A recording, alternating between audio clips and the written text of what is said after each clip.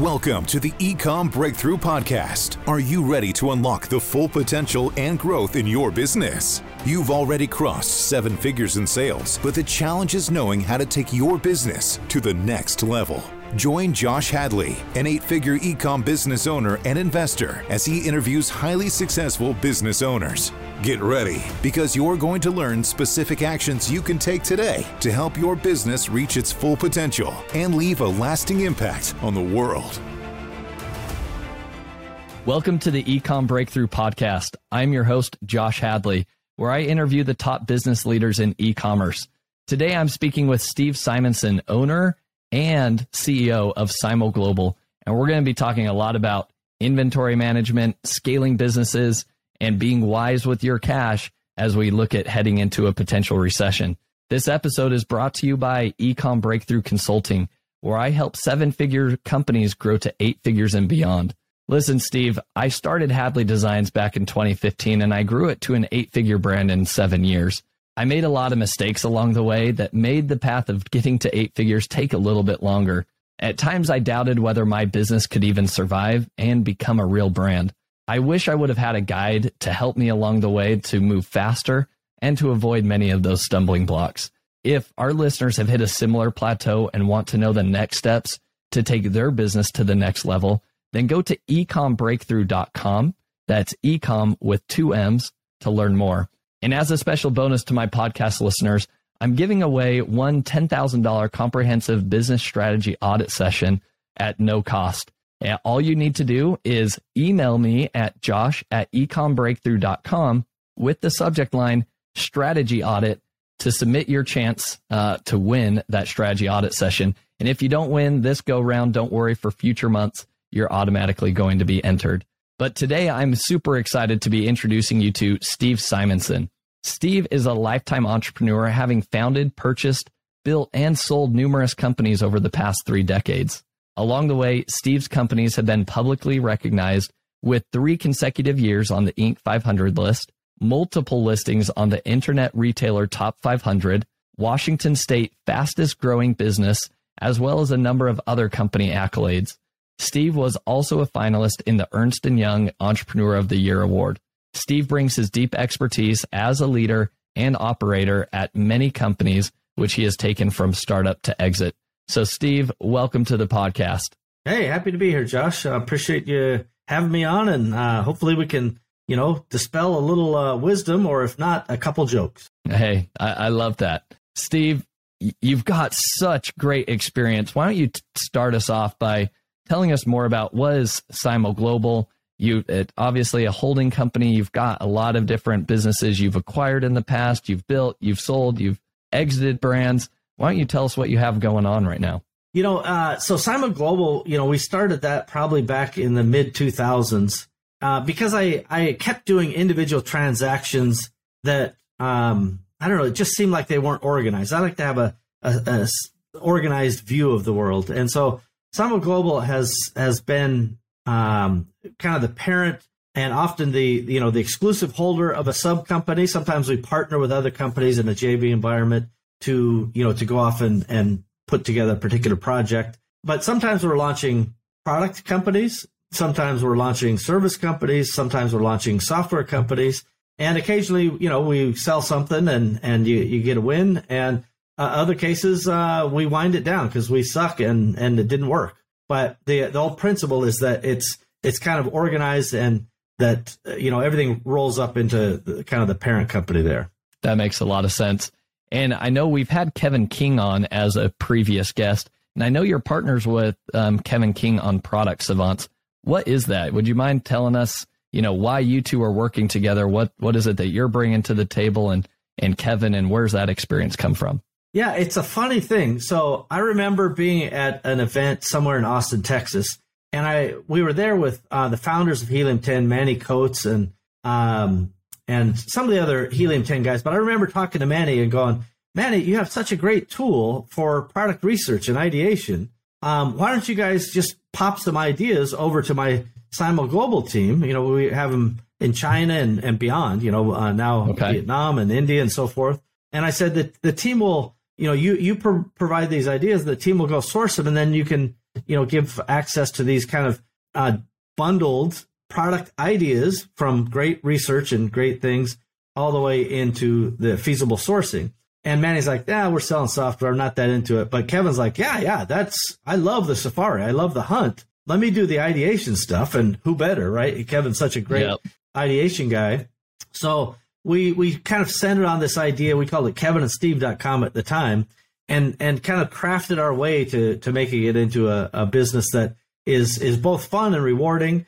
And, we want to help sellers solve those top two problems. What's a good idea in today's market? And it's a dynamic thing. It changes, right? Yep. And then secondly, can I source that at a feasible and, stable and a sustainable level? And that's what myself and the team do. And every Monday we still meet. The whole team has, meetings and so forth, going through the ideas. And, there's a lot of chaff separated from the very little wheat. It's a hard thing, but we enjoy doing it. And it's, largely a labor of love. That's fantastic. And you have, it sounds like a great network in terms of supplier relationships because of your vast experience with Simo Global. You've already got so many different contacts in those different countries for different manufacturers. And so you have a wealth of knowledge there.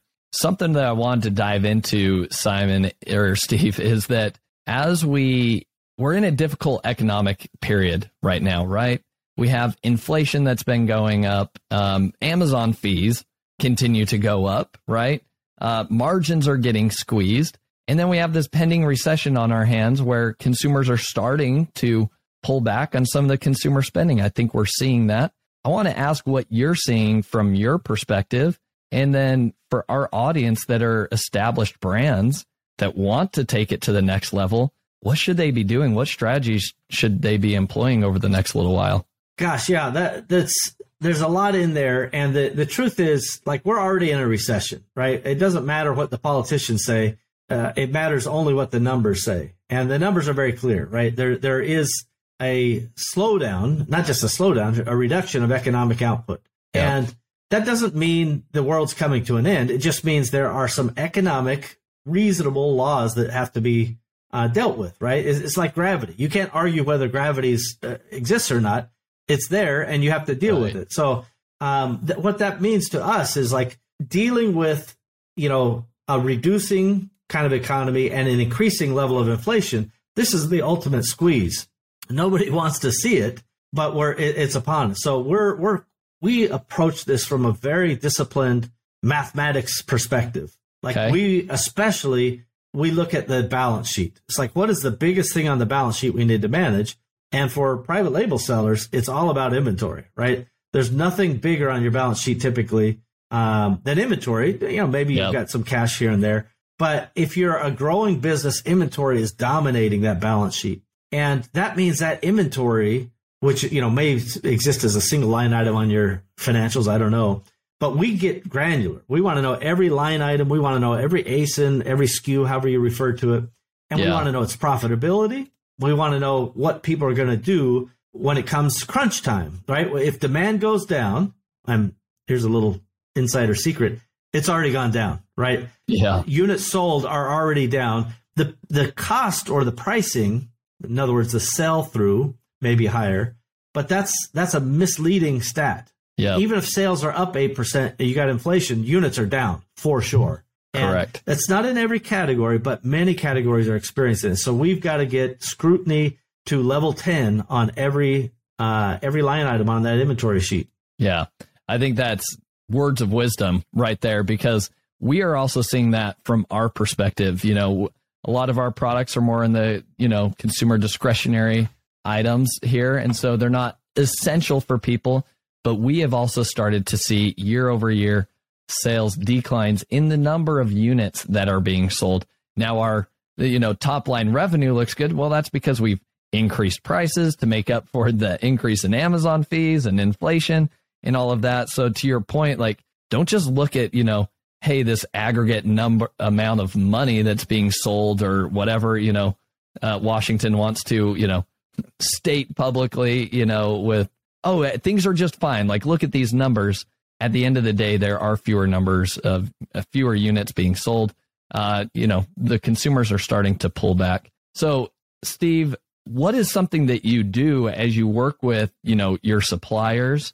Is there a way that you can reduce, whether it be your COGS or reduce like your MOQs for certain products? Like, how do you navigate this delicate balance of like, I don't know how big of a pullback this is going to be, but I don't want to I'm not going to order and say, hey, whatever we did in 2021, let's do that because that's what's going to happen. How do you do that delicate balance? Well, it's the ultimate question, but it also just goes back to the most simple basics. It's like, you know what? Every controllable variable you better push on, right? So currency is wildly shifted year over year between China and the U.S. as an example. You better take advantage of that and at least understand that. Many times, if you try to just call your supplier and go, hey, great news, there's been a 10% shift in currency. That means I get a 10% discount on my products now. They'll go, no. We had a cost increase of labor and cost increase of COVID. They'll have plenty of reasons they want to fight against you. But I'm telling you proactively that every point, whether it is the inputs of raw materials and checking those commodity prices, whether it's currency, like every piece of that puzzle, you need to push back on in I would call it a professional way. So Just throwing a fit and go, your price is too high is ignorance. But having a market price, getting a price from other suppliers and understanding what the market price looks like, now you're adding some sophistication into it, a little bit of data into it. I can tell you that many of our China suppliers right now are down 50% in purchase orders. Oh, my goodness. 50%. Yeah. So this is not a sign of strength, right? So a year ago, we couldn't get product to ship out of China because there were too many POs, right? Yeah. Freight was also high last year. It's crashing now. By early 2023, it will be at 2019 levels or below. And so all of these supply demand factors you have to balance in.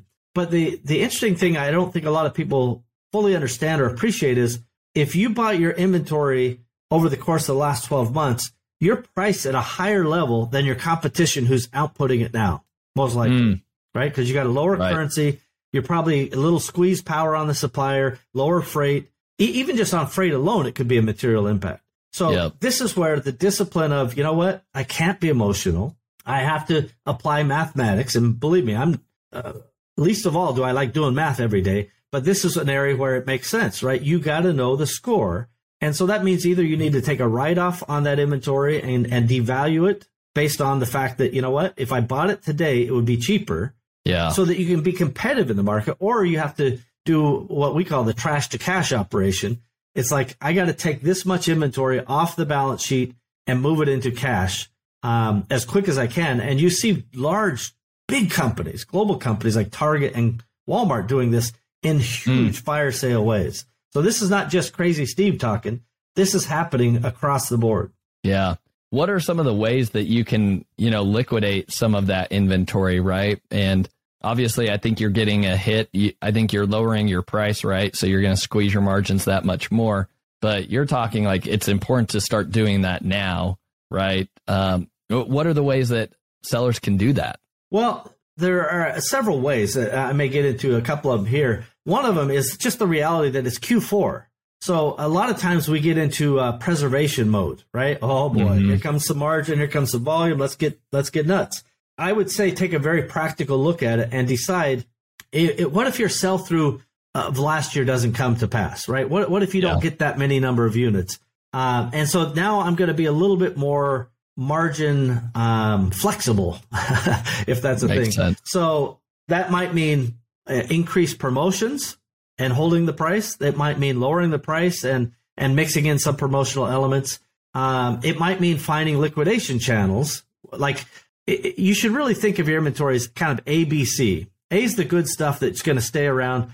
B's on the tipping point. You're not sure if it's a runner or a not, but it's still not enough to cut it. And a C's or less are like, that's got to go. And so the C's you should be moving into immediate, fast focus on sales and take advantage of Q4 to liquidate at a quote unquote retail value.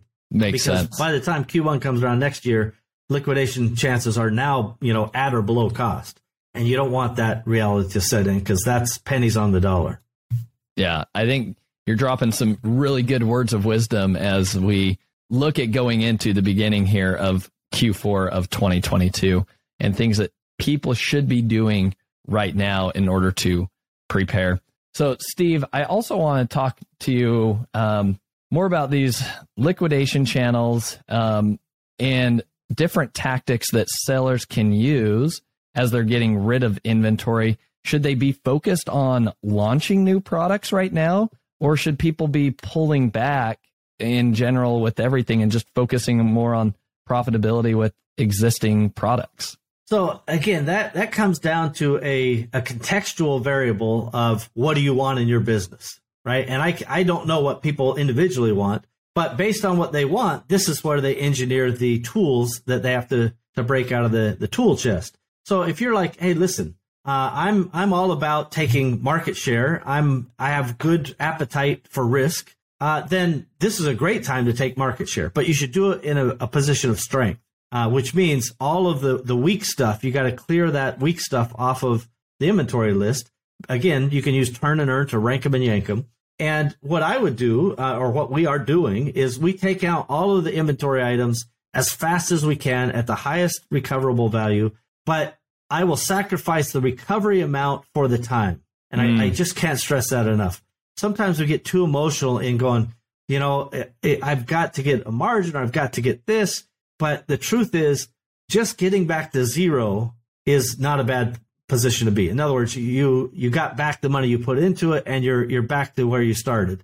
That's a pretty good place to be, because a lot of people, in fact, Home Depot and Target, which I referred to earlier, they're selling at fire sale prices. They are not recovering they're not making enough margin on that to even cover their overhead. So they're selling kind of at a cash flow loss. But they know if they keep that inventory sticking around, the carrying costs and the losses will be far worse in the future.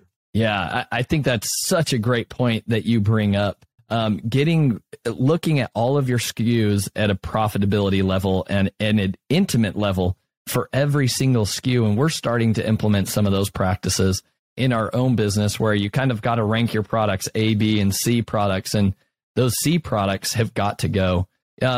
Steve, are there any particular tools that you use, maybe they're software tools or whatnot, in order to, calculate profitability at a SKU level? Or is it a lot of just spreadsheets and your team members, adding in various information? Because there's a lot when you're selling, on different marketplaces, and there's lots of different advertising costs. How are you going to attribute this advertising cost to which ASIN?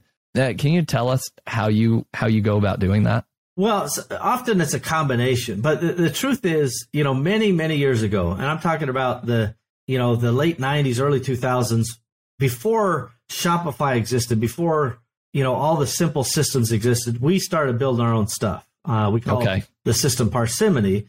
And that was because we knew that we needed to track things in a comprehensive way. And so, we started building these tools, decades ago. And only about 4 or 5 years ago, we said, we should allow this thing to be accessible to others. So we made it kind of a cloud hosted version for other people, including a free for life version that people can use. And so that software that will track inventory, it will track SKU by SKU analysis of, P&L, or collection analysis, or brand analysis, or company analysis, right? It's all kind of multivariate. That's available to most people. And, for the small guys, they can get it for free. The big guys have to pay a little bit of money. But, given the millions and millions of dollars I put into the efforts, and not just me, the entire team and the entire effort, it's a valuable way to do it. But you don't have to use that. There are plenty of ways of, QuickBooks and A to X, and, then you layer in this. What I don't like is I like to take a system and output something that's a nice thing to view versus a million spreadsheets that I drowned in. Those are ultimately, they're not very, 6 months later, it's hard to remember where's that data. Whereas if it's a system and you're running reports, by the way, I have some of my companies automatically every day, it just sends me inventory reports, or automatically, there's a trigger that will show me, oh, this SKU is happening or that SKU is happening. So by knowing literally every location in Amazon or in 3PLs or our own warehouses, every product, every day, everywhere, That's the power of actual information and not just data. Data sucks. Information's awesome. Yeah, I love that. And I love that you have this tool. I'm interested, Steve. What is the name of this software tool that you have that, because I think that's definitely something we want to dive into. Parsimony.com. So the law of parsimony is kind of the root is like Occam's razor. The most obvious answer is the most likely the right answer. And another definition that we use is doing more with less. Like our whole vision with parsimony is, what if you could have world-class, SAP or Oracle level, NetSuite level skills and talent and software and capabilities, true systemizations top to bottom in an organization, but you didn't have to pay, $100,000 to implement it and $10,000 a month, and that's kind of the vision behind it. So I certainly welcome people to check it out. It's not for everybody. When you're using QuickBooks, it's like, rowing a boat. And when you're using parsimony, it's like trying to operate an aircraft carrier. So there's a learning curve. But, if you're trying to go to war, you better bring the aircraft carrier, not a rowboat. Yeah, no, I think that's good words of wisdom there. And I would also layer onto that, if you have any intentions or plans to exit your business, you should probably be, bringing that aircraft carrier to begin with, so that your SKU level profitability, so that you can maximize your ROI when it comes time to exit. I think this is not only healthy if we're going into a recessionary period, but this is healthy just for an everyday business as you try to operate a healthy business. Steve? Yeah, I would just add to that, Josh. I'm sorry to interrupt, but like the whole point of, as we head into 2023, is getting tight. Like we're now, being kind of overwhelmed with customers and inquiries and implementations, because people realize, when the tide's rising, everybody's just kind of sloppy and, hey, we're going along, we're getting along, it's all fun and games. And then people realize, what happens if sales don't increase the way we thought? Or what happens if they actually go down? That would suck. Or what happens if we have a team that we can't manage in a systemic way, as we're trying to grow? And I'll tell you, everybody always asks me, what's the one thing or what's the one secret? And there is no one thing. That's the truth of it. But for me, scale, I never could achieve scale until we got the systems right. And, we're talking about going from, 2 million to 6 million to 18 million to 33 million to 56 million and far beyond, all because the systems were there and we had some level of, the old saying from E-Myth is, the system runs the business, the people run the system. Yeah. So we don't just say those words. We made it literally come true. I love that, Steve. I think that is great advice for, again, our audiences are established sellers that want to take their business to the next level. And what you're telling them is like, you've got to create some systems in your business and then let your people then run those systems. And, getting detailed with your approach, SKU level profitability, I think is going to become more and more essential. So I think you shared some great words of wisdom there. Steve, I also know you also run the Empowery and you're a part of that. Tell our audience more about what this Empowery is. You have an upcoming event. What is the Empowery? Yeah, so Empowery is, I'm kind of one of the co-founders and a funder of it to get it started. But I'm just a volunteer there. I'm not a paid guy because it's run as a nonprofit kind of association or cooperative. And the principle is, in e-commerce, there's a bunch of common problems, whether it is, sourcing or freight or copywriting or photos. Like there's 80 problems, yet we've got 100,000 entrepreneurs running around, building their own wheels and trying to, start fires for the first time.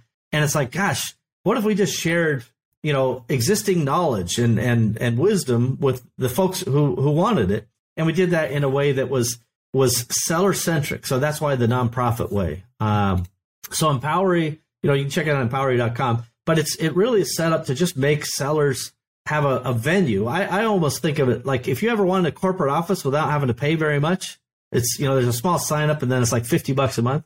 But now you got a corporate office. You don't know the answer, call the corporate, right? And you don't have to pay very much for that privilege. And so Festivus is just our kind of annual holiday get together where we have a few laughs and we bring in some great talent and we do a little bit of content here and there, but mostly it's about let's hang out, let's talk about business. What are your challenges? and really allow people to have deep dives and deep conversations with a relatively small group. Less than 100 people is kind of our target for that. And it's going to be in Sun Valley, Idaho. It's going to be amazing. And for those who get the chance, they get to come out and hang out with, Steve, that's me, who cares? But guys like Kevin King and Travis Ziegler and, Matt Parker and George Maressa and so many others that are brilliant minds. And just being able to hang out with them is really an extraordinary opportunity. Yeah, no, I completely agree. And Steve, we actually met each other at the $1 Billion Seller Summit there that Kevin King put on earlier this year. And so I can't, echo that enough. It all comes down to those relationships and being able to surround yourself by other people that are doing some wicked smart stuff in their own business. That's definitely where I've been able to learn the most and apply what other successful people are doing in their own business and applying it into my own. And Steve, I also think you mentioned you guys do a few training videos or sessions as well, like every month, right? There's kind of like a huddle or powwow, so to speak, right? Where you're kind of like teaching, training, and people are sharing advice with each other, right? Yeah. So this is, again, just another effort to give people the access. And so if you go to empoweringmastermind.com, we had to add some stupid registration stuff and a few barriers because we were getting some trolls. I don't know who takes the time to troll an entrepreneurial nonprofit, but nevertheless, so the mastermind's once a month, and we just kind of hang out. Whoever wants to be on screen and chat with the folks can do it, and whoever doesn't have to. But whether you're a lurker or a participator, we don't mind. It's like, bring your questions, bring your hardest problems, frankly. And there's generally a wonderful group of brilliant entrepreneurs who go, yeah, I heard that problem, and here's what I did when I had it. I hope that's helpful, right? And that's all you can ask for, is just people giving their time and trying to help others. Yeah, I think you've created some amazing things, and I love how you're kind of giving back to the e-com industry, so to speak. And this isn't a paid thing that you're doing, and it's a nonprofit. So I love what you're doing for the industry, Steve. You have so much experience that you say that people shouldn't care about you. I would argue people need to be following you more because you have a wealth of knowledge and so much experience that you should be highlighted a little bit more often. Well, that's kind of it. Yeah, I hang out with myself constantly, so I'm bloody tired of that ding-dong Steve. But there is a good chance that I've been down a few roads and I've had some experience that may be useful to folks. And it's light lifting for me to share experiences. And if it's beneficial for you, awesome. And if it's not, we high-five and we'll tell jokes. I love that. So, Steve, as we wrap up here, I'm going to ask you a few wrap-up questions at the end. But before we do the wrap-up questions, I'd love to leave the audience with 3 actionable takeaways from each episode. So here are the 3 takeaways that I noted, Steve. Let me know if you think I'm missing something here. Number 1, first and foremost, people need to start implementing SKU-level profitability analysis on their products. Like, figure out a system that is going to work for your business. It could be a bunch of spreadsheets if that's what you love. But, Steve offered up a software that you guys have worked on for not only your own business and have spent, millions of dollars in R&D and development and your own time developing it. That's parsimony.com. People can check out that tool. I know that's one thing I will be doing after this episode. And then action item number 2 is turning, your trash into cash. I love that phrase, turning your inventory trash back into cash. And, going through your SKUs, and you've got to kind of lose the emotional feel that you have to each of your products. And you need to cut the ones that just frankly aren't making you money, or the ones that, maybe are trickling in a few bucks here and there. But at the end of the day, they're sucking up so much of your time. You need to be able to just cut those off. And then last but not least is being smart with your cash as we look into 2023, right? Not assuming this is what I did in 2021 and in 2022. So this is what I should project for 2023. I think people, as they do their inventory forecasting, need to be a little bit more cautious so that they don't get hung out to dry sitting on large amounts of inventory on their balance sheet. That's where you started this conversation. Is inventory is typically the largest thing on a seller's balance sheet. So being wise with that, I think, as we head into 2023, is something that everybody should be implementing, and just being a little bit more cautious instead of bullish in their forecasting. Is there anything else that you think I didn't mention that you want to leave with our audience here with actionable takeaways?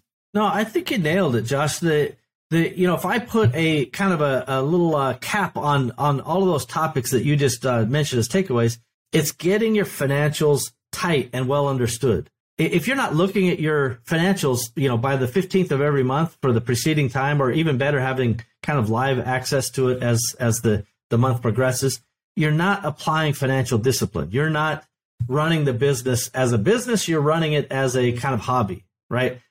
Getting good financial chops and understanding what's a cash flow statement, what's a balance sheet, and how does this balance sheet impact the P&L or vice versa.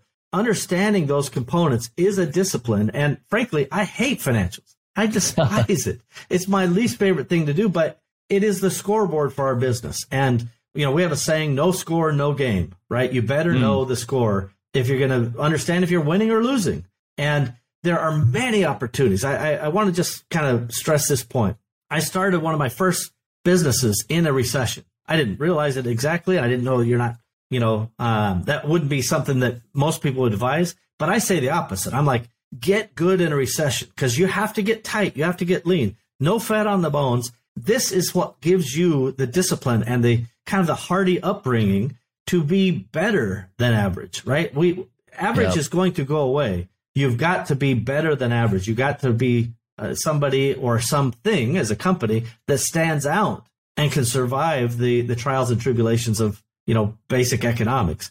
That's a really positive thing. So, people can cry or moan or doom and gloom, whatever they want, but it's like, this is an opportunity to really get good at being a practitioner of, running a business. I think that's great advice in terms of, let's add it as our fourth action item, right? Get good with your financials, but also don't be scared and don't be fearful, right? Because when you're fearful, you're in the scarcity mindset. You start to actually make worse decisions when you're in that scarcity mindset and you're fearful, but instead just go through things with a logical standpoint with data on your side, right? I can understand numbers, but do I love, looking at numbers on a day in, day out? I don't enjoy Excel. Can I interpret data? Yes, I can. That, I think, is becoming more and more essential, like you talked about, not having any fat on the bones there. So, Steve, I have a few kind of rapid fire questions that I want to ask you as we wrap things up here today.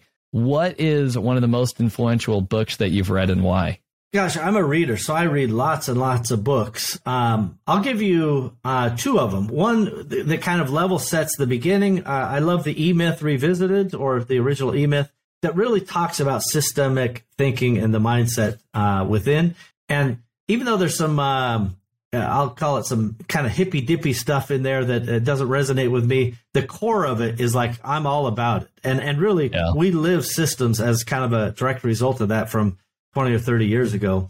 The most recent book that I read that was, highly impactful and gives me a real sense of what's happening in the world. The book is actually called The End of the World is Just Beginning by Peter Zeihan, which is really a very deep dive into what is globalization? Why is it happening? Do you agree with it? Disagree with it? Lots and lots of data points. And these are things that are highly impactful to my business. I don't study geopolitics or international trade for fun. I do it because it's a direct input into my business, and understanding those trends is critical to my business. And the world is changing. And in fact, I predict that in the next 5 years, it will change more than it has in the last 30 when it comes to global trade. So you better get good at that. Interesting. You've left me with a cliffhanger there, Steve. What kind of insights do you have? Like, what do you foresee happening over the next 5 years then? And what should people be doing today to kind of prepare for that shift, I think, is the most important thing. Well, there's a phrase that is common these days called the China plus one. I would have redundancy for China as quick as you can. It's going to take time to build it. There's easier places to do it, maybe Vietnam or Malaysia. It depends on the products you're selling.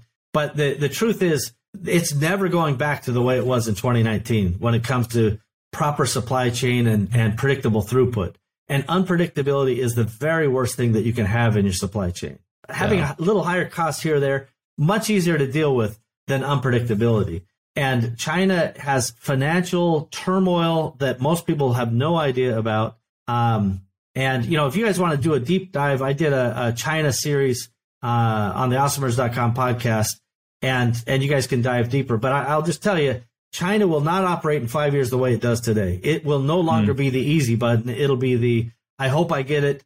I think there's going to be a lot of credit risk sending money there ahead of time. There's factories closing constantly. There's a lot of financial turmoil. And this is something that's new. In 2019, it wasn't like that and before. Yep. And now it's going to be different. And I hope that people pay attention to this, and I hope they are aware of this. Awesome insights there, Steve. Next question. What is your favorite productivity tool or resource that you've been using?